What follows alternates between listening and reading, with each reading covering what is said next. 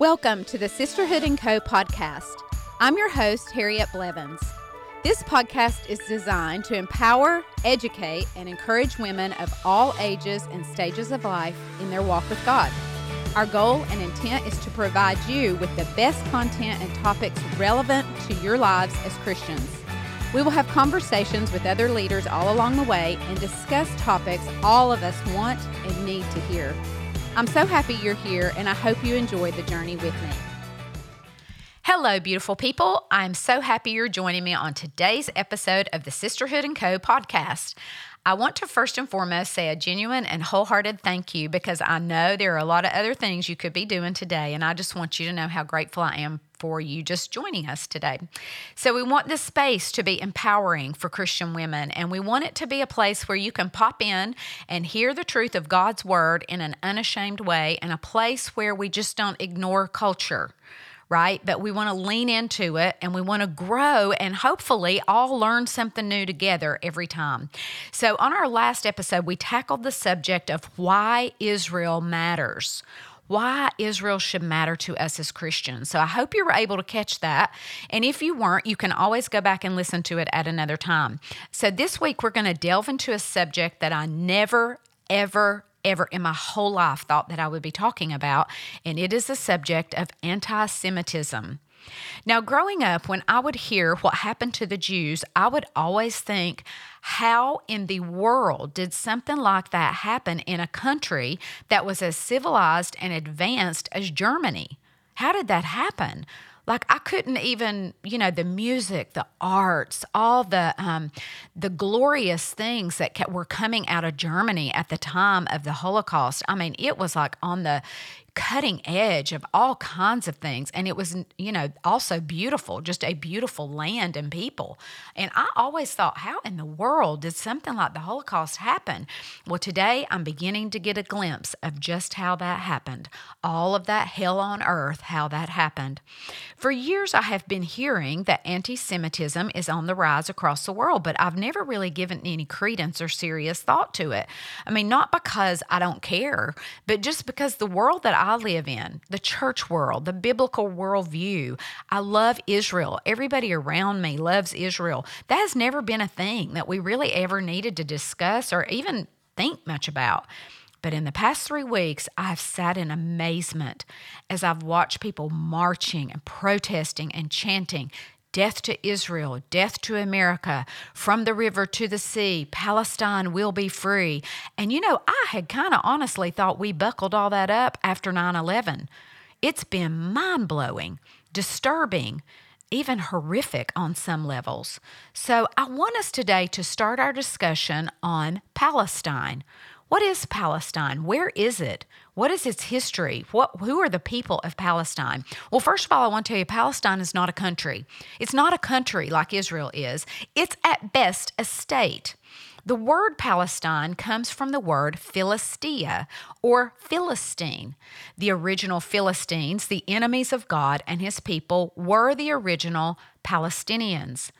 So today, the word or name Palestine is used to describe the group of Arabs living in the region of Gaza. What also needs to be mentioned is that no other surrounding country or region want these people. They have all closed their borders to them. I was just reading something this morning that as of today, the Prime Minister of Egypt has said, we will be taking 0 people. No Palestinians are coming into our country. We are closing the borders to them, so don't even think about asking us to take them.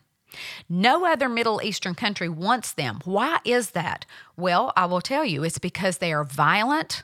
They are destructive people, and they have pockets, which we know now because of Hamas, of terrorism.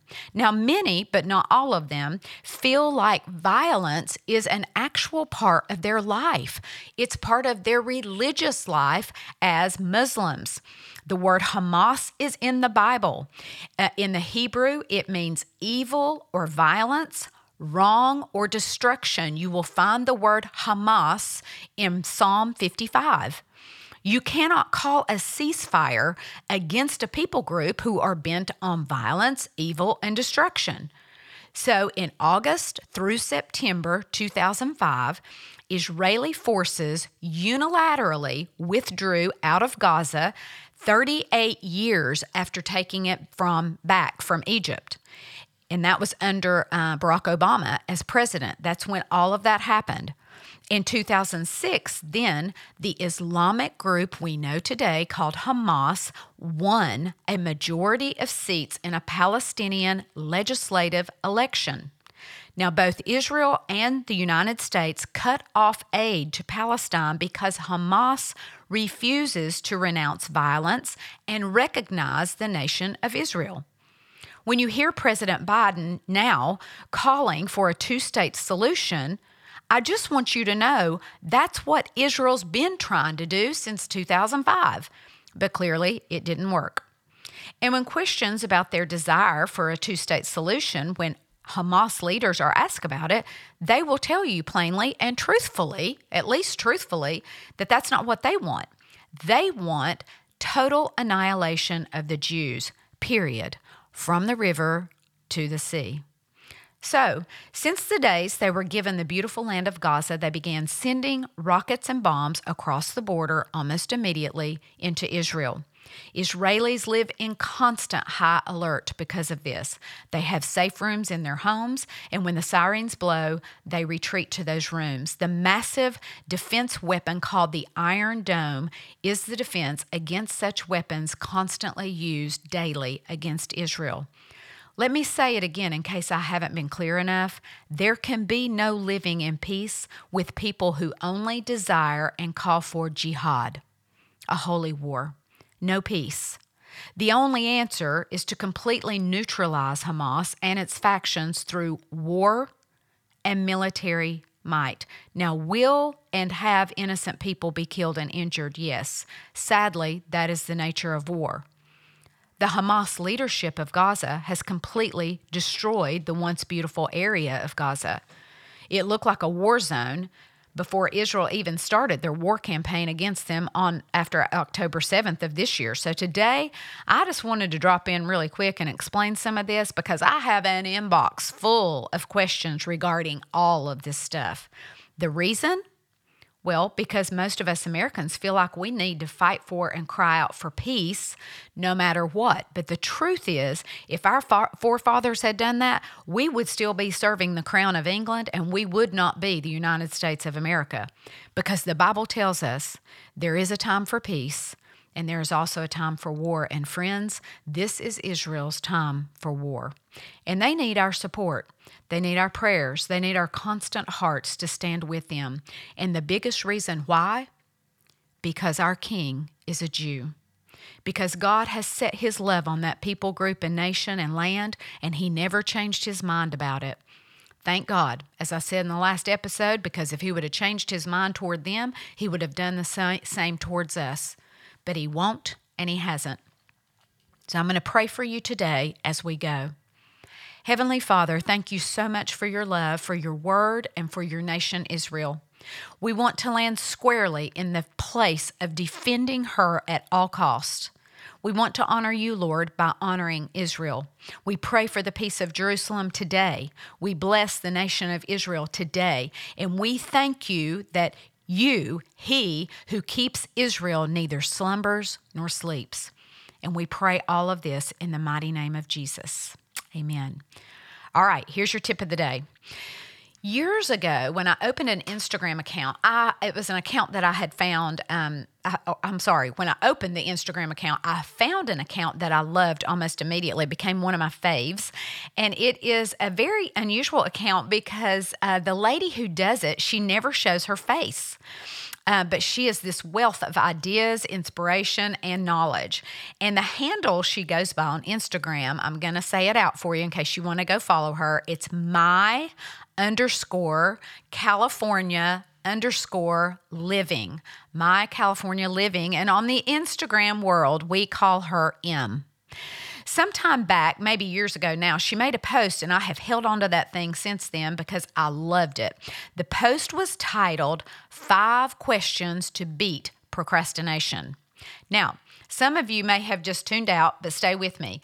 M likes to do something in her daily life called time blocking, and it makes her very efficient with her workday and getting all the things handled that she needs to do.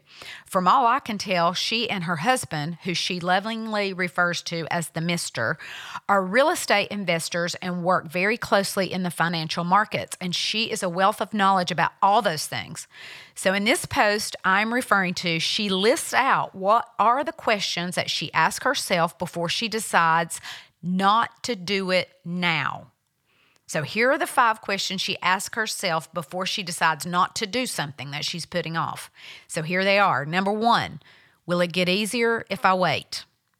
Number 2, is there a deadline associated with this task? That's a big one. Number 3, will I have less options if I wait? Will I miss an opportunity if I wait on this thing and procrastinate? Number 4, will the price go up? Or will there be late fees? That's big. And then lastly, number 5, will my delay affect someone else? Will my delay in this affect someone else? Now, that's big to me because I don't want my stuff that gets in the way of my day-to-day life to affect other people negatively. And then just for a bonus, she threw this in. Will doing it now make future M happy? I love her, so I usually do it. So you need to ask yourself those questions. Isn't that good? You may want to go back through it, jot them down, put them in a spot where you can see them, where you'll see them in the day. They're in your car or on your bathroom mirror, on your refrigerator, or somewhere where you are a lot. And, I started back when I first read these words, putting this into action, and I'm still not perfect at all of it, but I am a much less of a procrastinator now than I used to be before I read this. So, M, if you're listening out there, I want to thank you, dear friend. This is awesome. The only thing I would add to it is do the hard thing first. Just go ahead and do the hardest part of your day first and get it out of the way. All right, that's all I have for you on this episode of the Sisterhood Co Podcast. As always, I hope you heard something today that you were looking for, or maybe something that you needed and didn't know that you need. But until next time, I want you to go make your life awesome.